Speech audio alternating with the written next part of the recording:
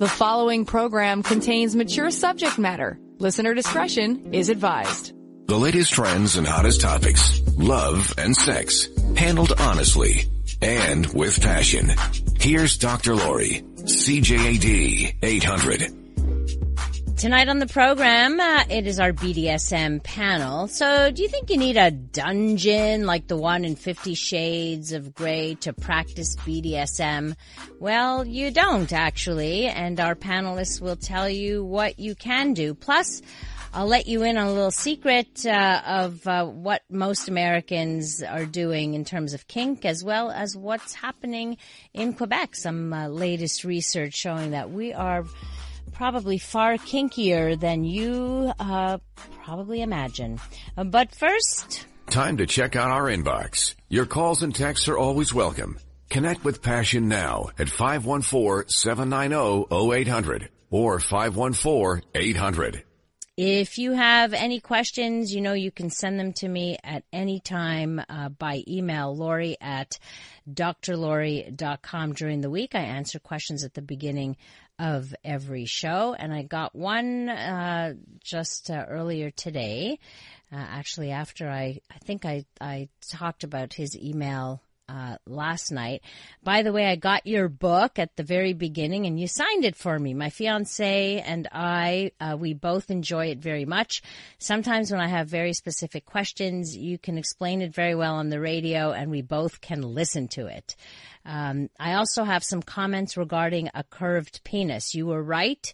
There was a question about that last night. They have to find the right position. I myself have a curved up one, and I find it very enjoyable in the doggy style position. So thank you for sharing.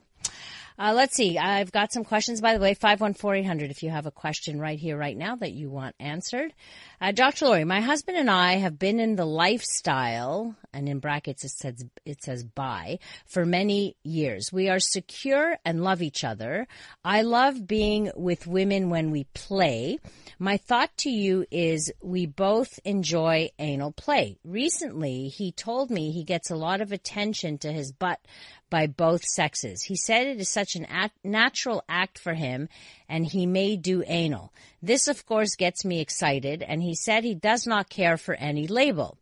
We believe in being pansexual. Just for those of you who don't know, pansexual is an orientation where you it's not bisexual. It goes beyond bisexual. So men, women, and other. So it can be a transgendered person as well. He told me his hair cutter said that a woman he is with loves rimming and pegging. My husband told him he enjoys ass play and told him it's great when you accept it. My husband told him it's no big deal, and if he enjoys it, just go with it. There are no labels or shame, just human nature. Is he right to openly discuss with others? So that's the question. It's not about the actual sexual behavior, but talking about what goes on in the bedroom. So, of course, whatever goes on in each of our bedrooms or elsewhere, wherever you want to have sex, can remain as private as you want it to. If you want to share, you share. If you don't, you don't.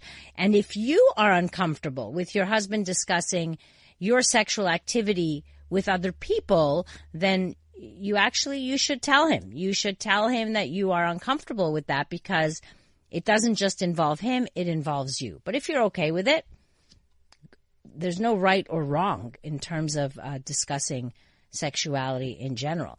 The other thing I would point out too, excuse me, is that you can talk openly about sex, but you have to know who your audience is or who your listener is. Is the person listening to you uncomfortable with what they're saying, with what the person is saying? So you've got to be able to judge your audience. Or are you doing it for shock value?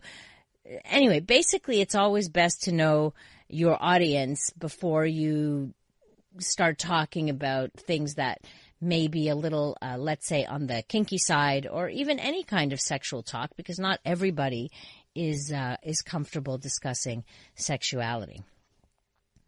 Here's another question. I have had prostate cancer. surgery. I'm 61 years young. I don't feel like I'm a man anymore. Pills hardly ever work. It's been 4 years now. I'm slowly dying on the inside. I have lost my way. First thing I want to say is that a person or a man's sexual ability or a man's erection is not what makes a man a man. That's the first thing. You can also have an orgasm with no ejaculation, by the way, even if you don't have an erection. So that means ultimately you can still feel pleasure.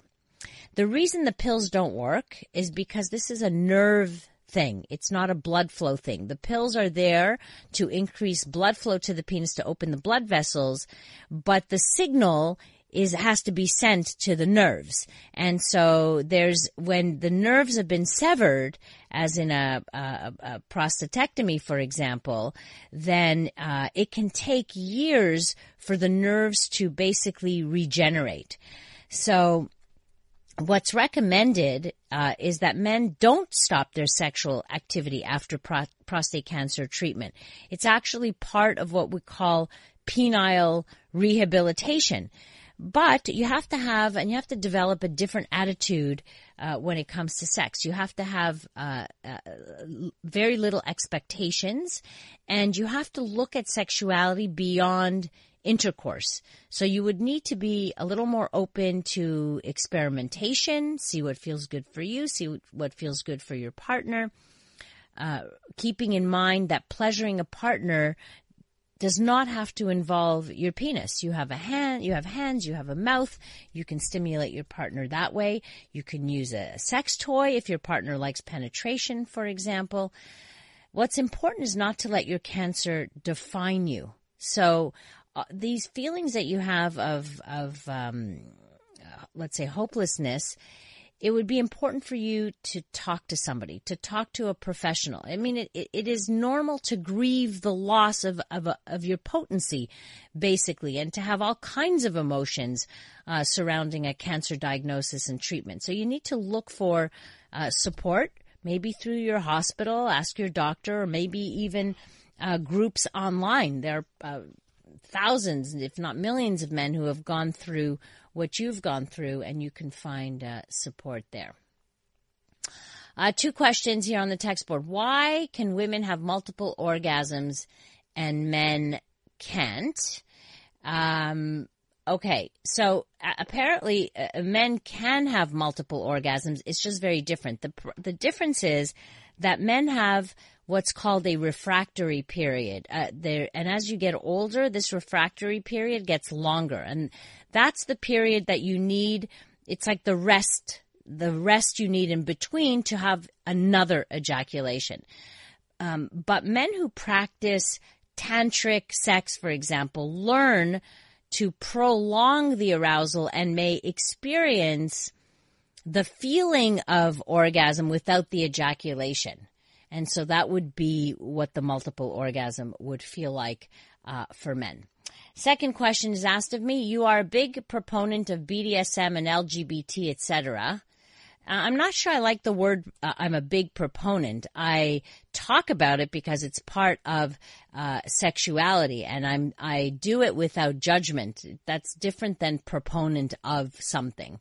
At what point is the person suffering from a psychiatric or psychological disorder? I know that playing like a dog is still within your acceptance of norm. At what point should the person be treated? So a person, when it comes to sexuality, that's rather a good question. But when it comes to sexuality, it isn't a sexual disorder unless somebody, unless they're doing something illegal, okay, or non-consensual. That's something different. But if they're not distressed by their behavior and they're practicing this in a safe, consensual manner, then it is not a psychiatric or psychological disorder. And there have been studies that have looked at people who engage in kinky behavior and have not found that they are more damaged, if you will, than the norm. So you have to think about that. Anyway, great question. Coming up after we check traffic, we'll get our BDSM panel in here and we'll talk about, do you need a dungeon to practice BDSM? I don't think so, apparently. From the pleasure to the pain and everything in between.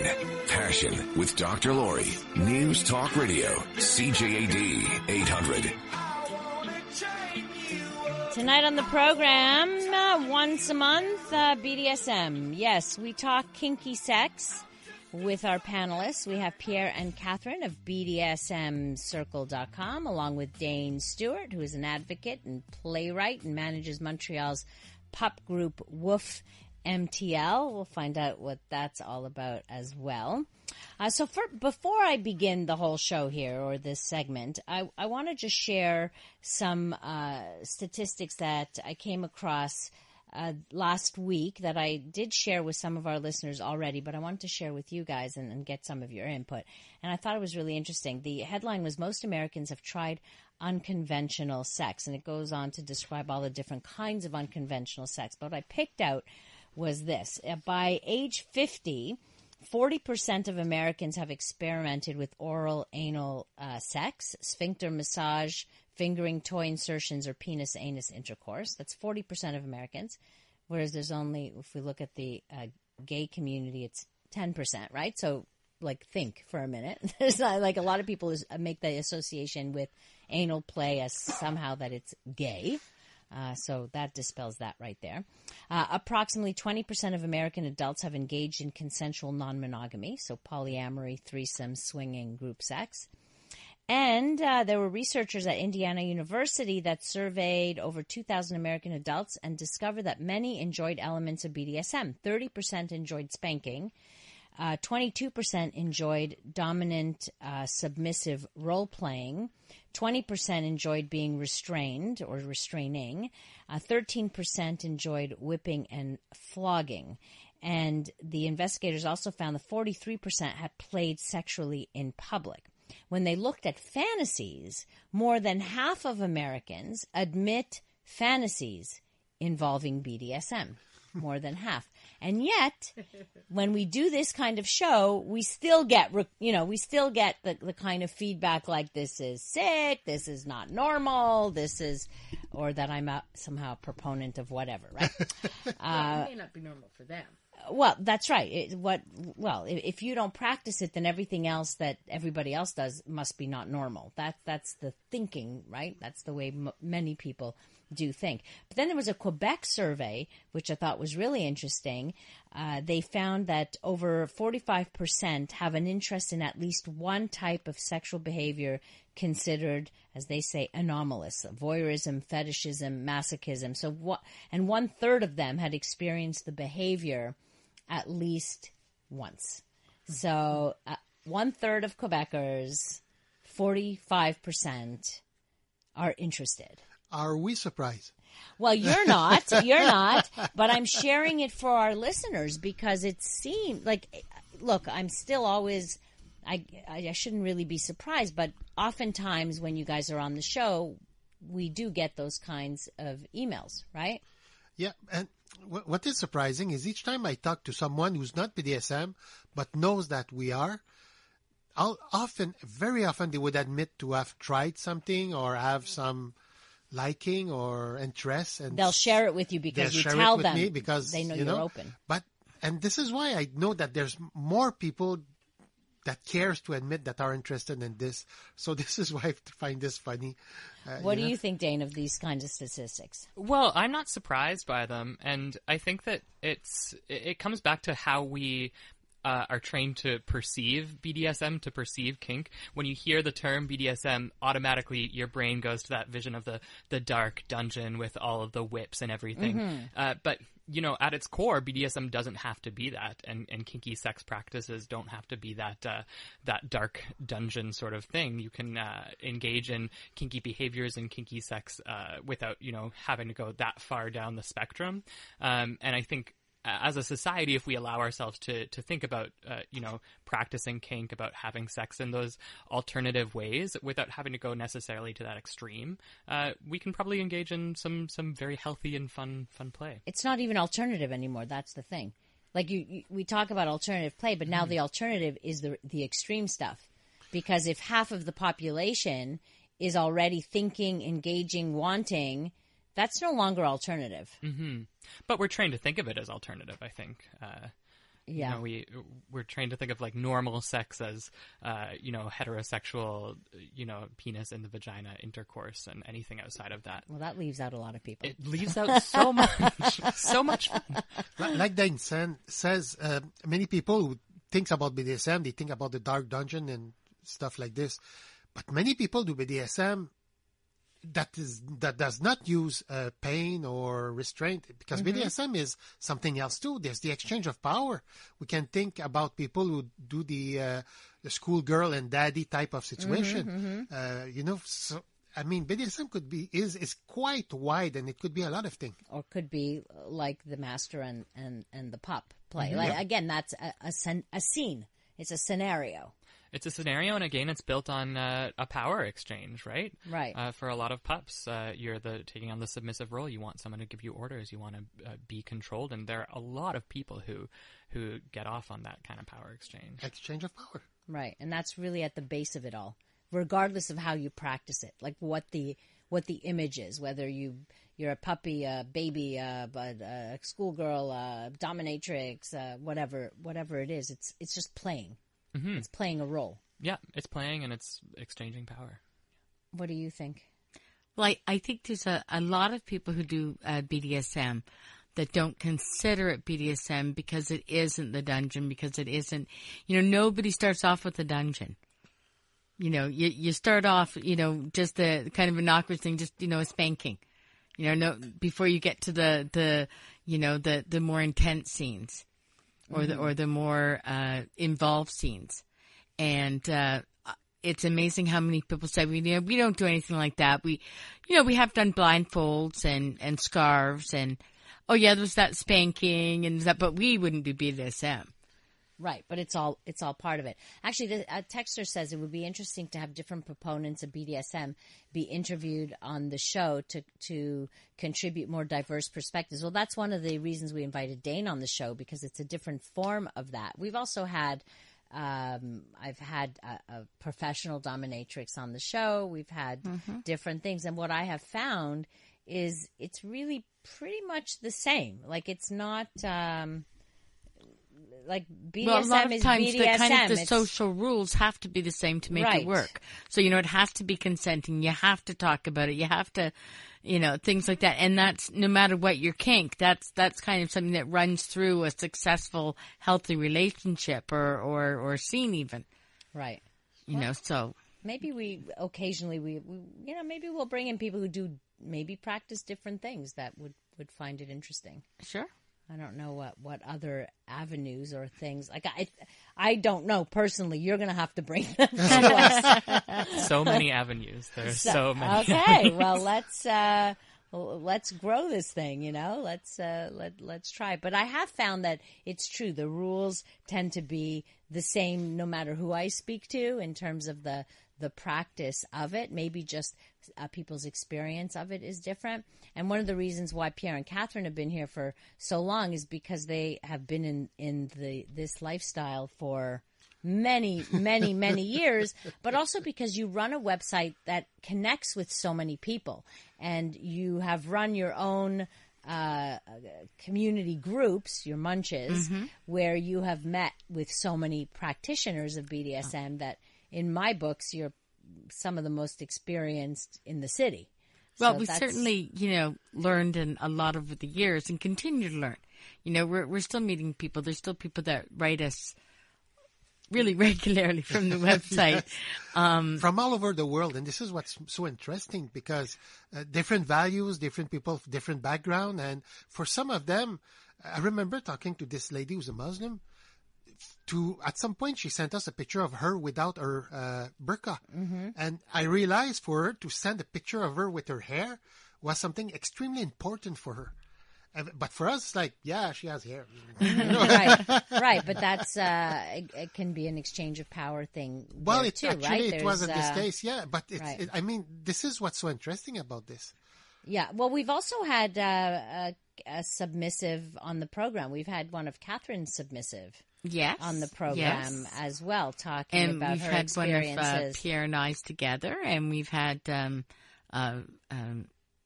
friends that were submissives. Yes, so we have had a variety of different people. This is an interesting question. They recently have been talking about this whole spanking issue, I guess, on the news, and I wonder if the people that get into spanking were spanked as children. Is there a connection even?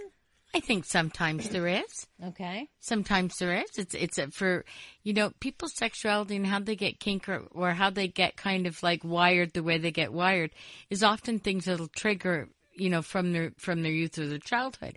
And although it might not have been sexualized at the time, as they get older, it changes because it's a power dynamic, first of all, and it's stimulating. And there's also kind of a taboo about it, which is very exciting for a lot of people. Mm-hmm. Yeah, absolutely. We've got Pierre and Catherine of BDSMcircle.com. If you are a BDSM practitioner, by the way, we would love your perspective, and we'd love to hear from you. 514-790-0800. Share with us. Share some of your experiences, be it if they're different than what you're hearing here, if they're the same. We'd love to hear from you. So it's an open call to BDSM practitioners. We also have Dane Stewart, who is a director and playwright. He's an advocate. He manages Montreal's pop group, Woof MTL, which we'll find out about that kind of kink after we check in with our newsroom here on CJD 800. The following program contains mature subject matter. Listener discretion is advised. It's Sex Out Loud, and you're welcome to listen in. Passion on CJAD 800.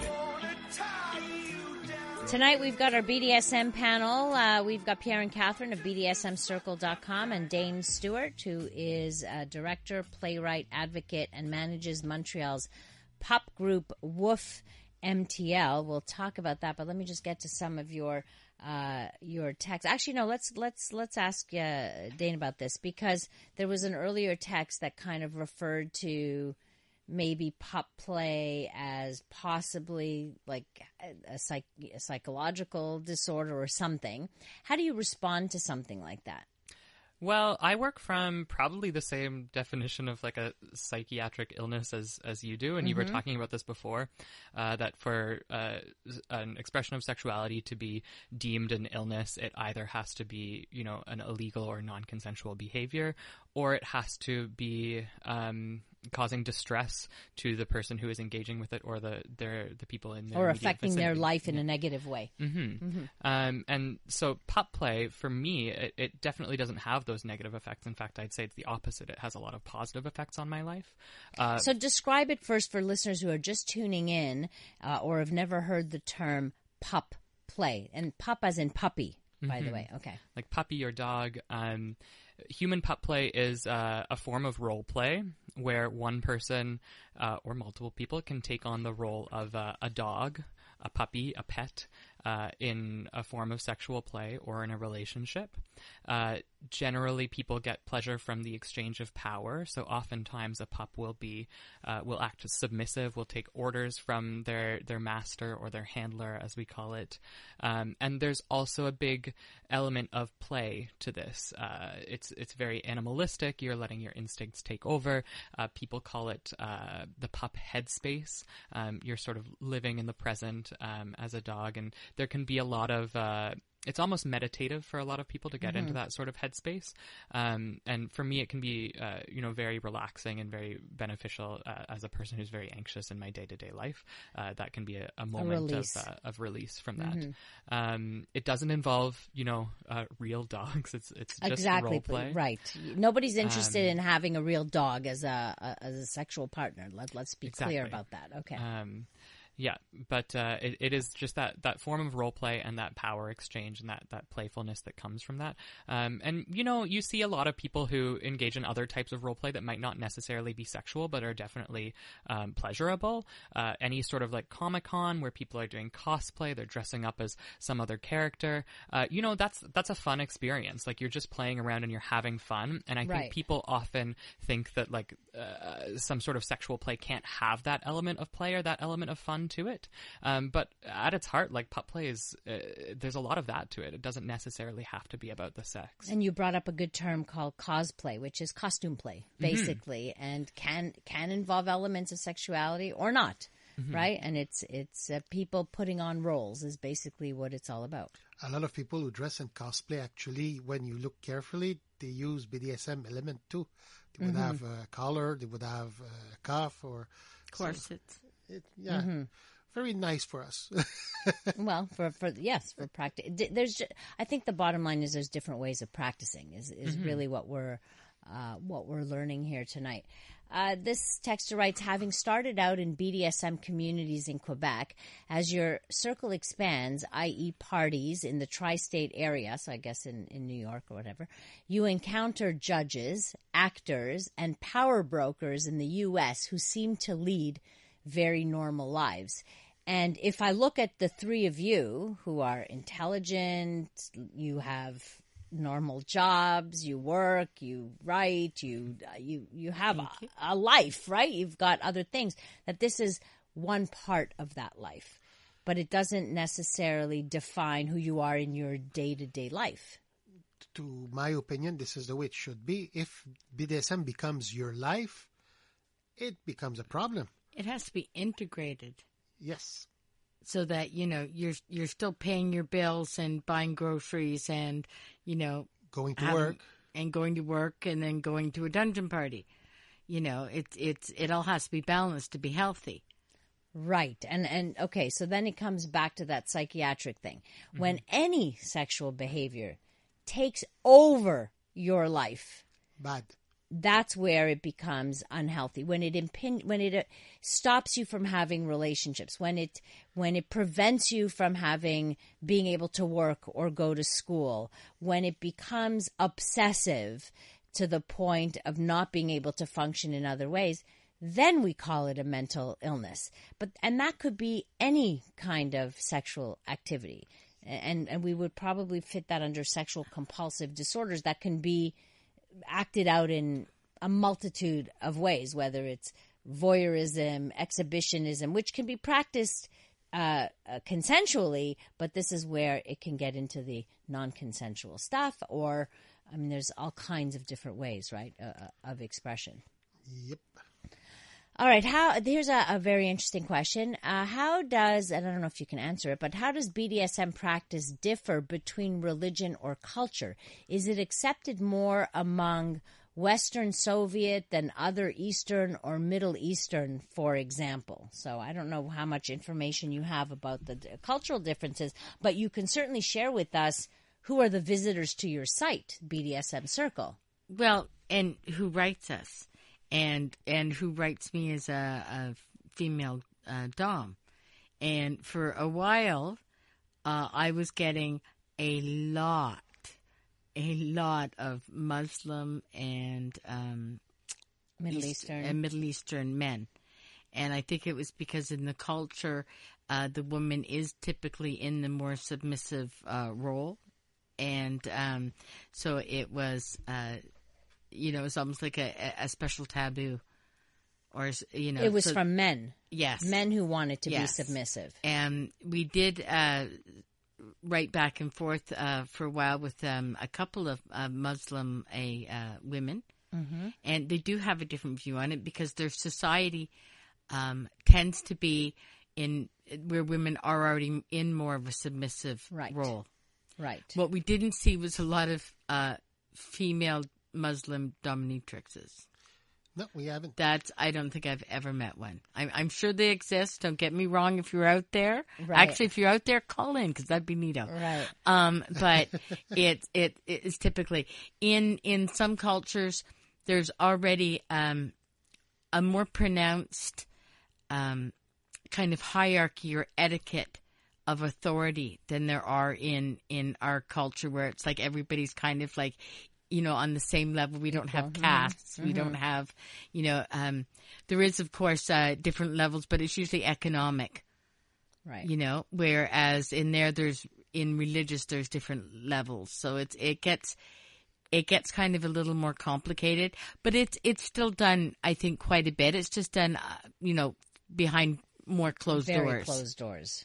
And I think we've talked over the years about the people who come to you, and you have told me you've had every religious community. Absolutely. And, we regularly talk with, with more than one religion, be it a rabbi or a reverend or a pastor.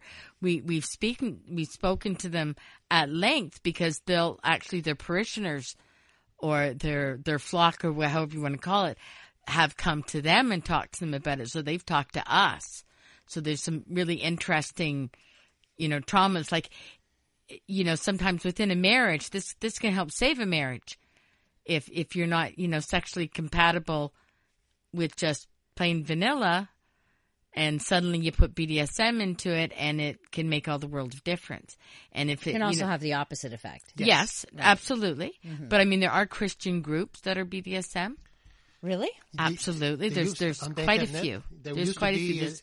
Discussion group called Christian BDSM group. Actually, there's a few, and most of them that I know of are in the southern states. That's where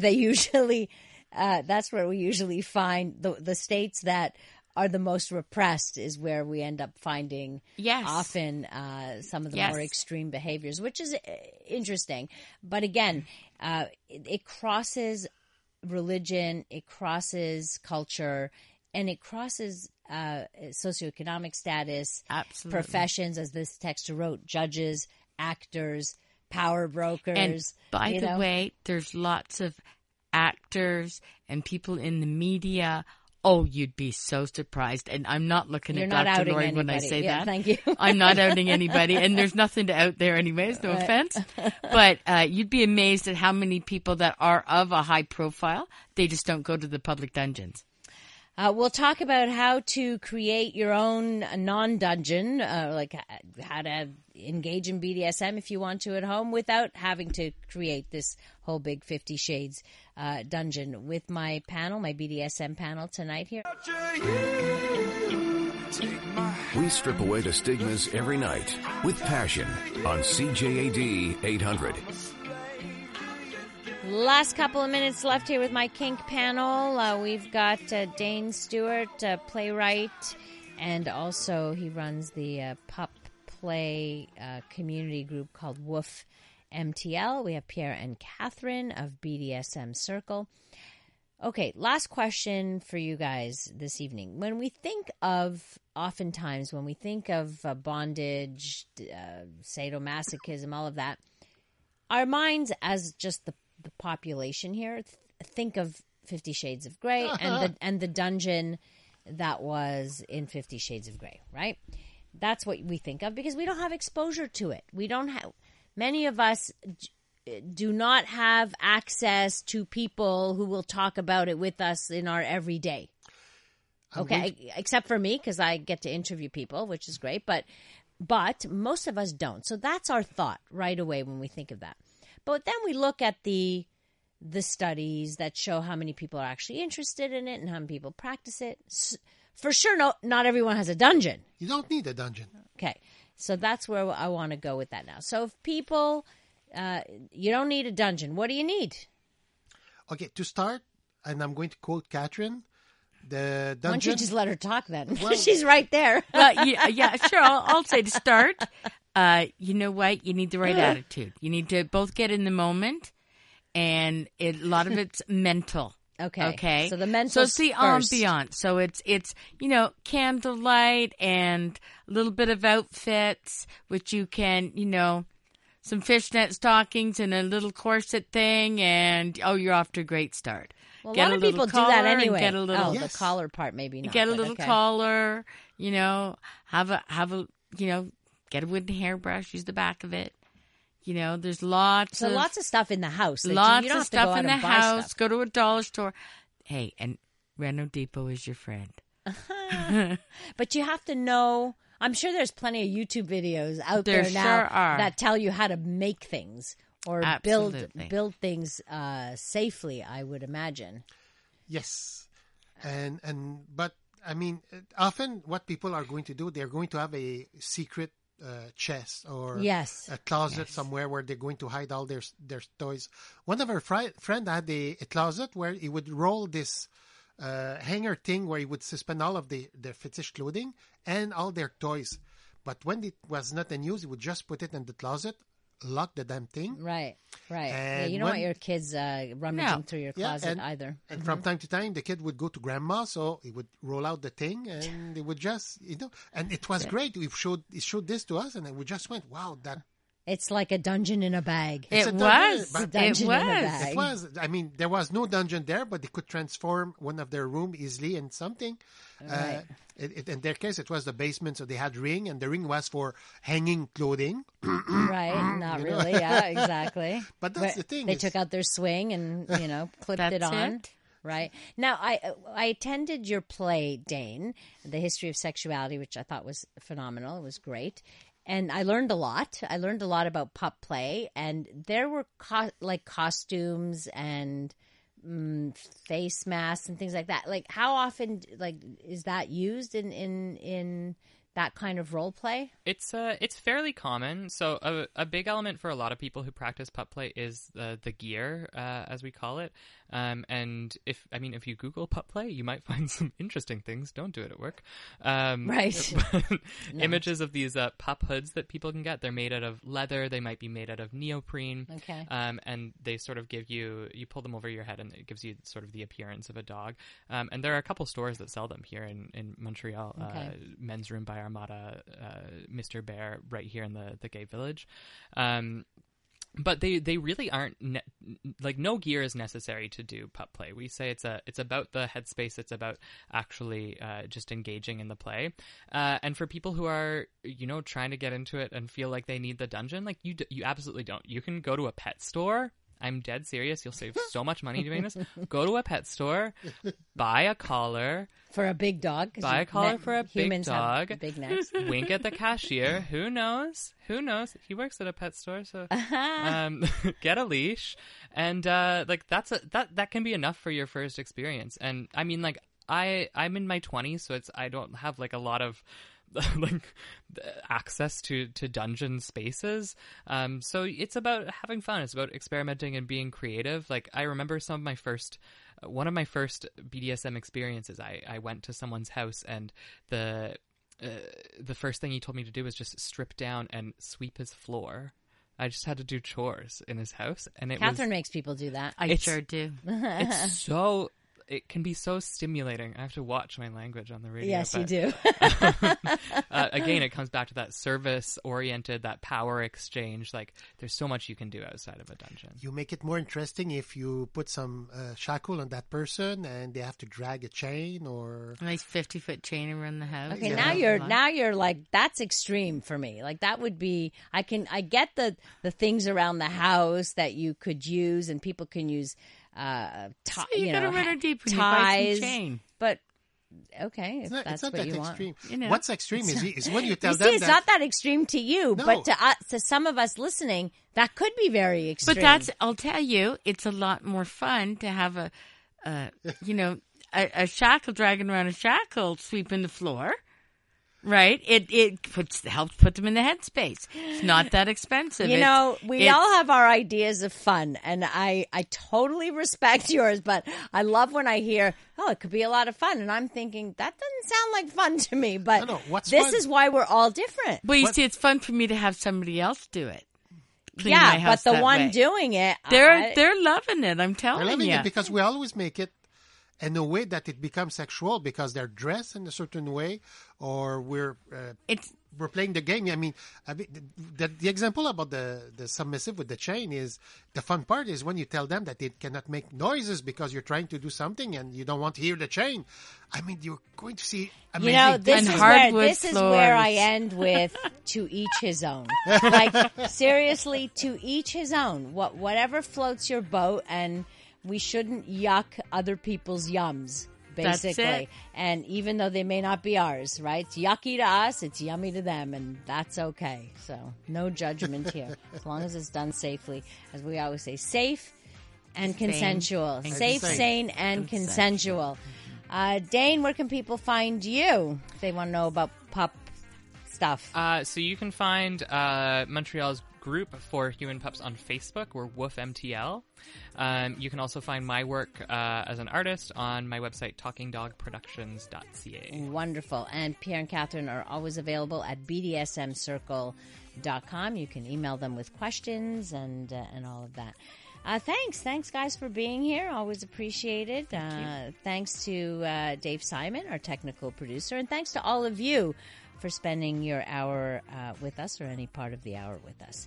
You can connect with me on social media at Dr. Lori Betito, or my website, drlori.com. You can send me emails throughout the week. Happy to answer them at the beginning of every show.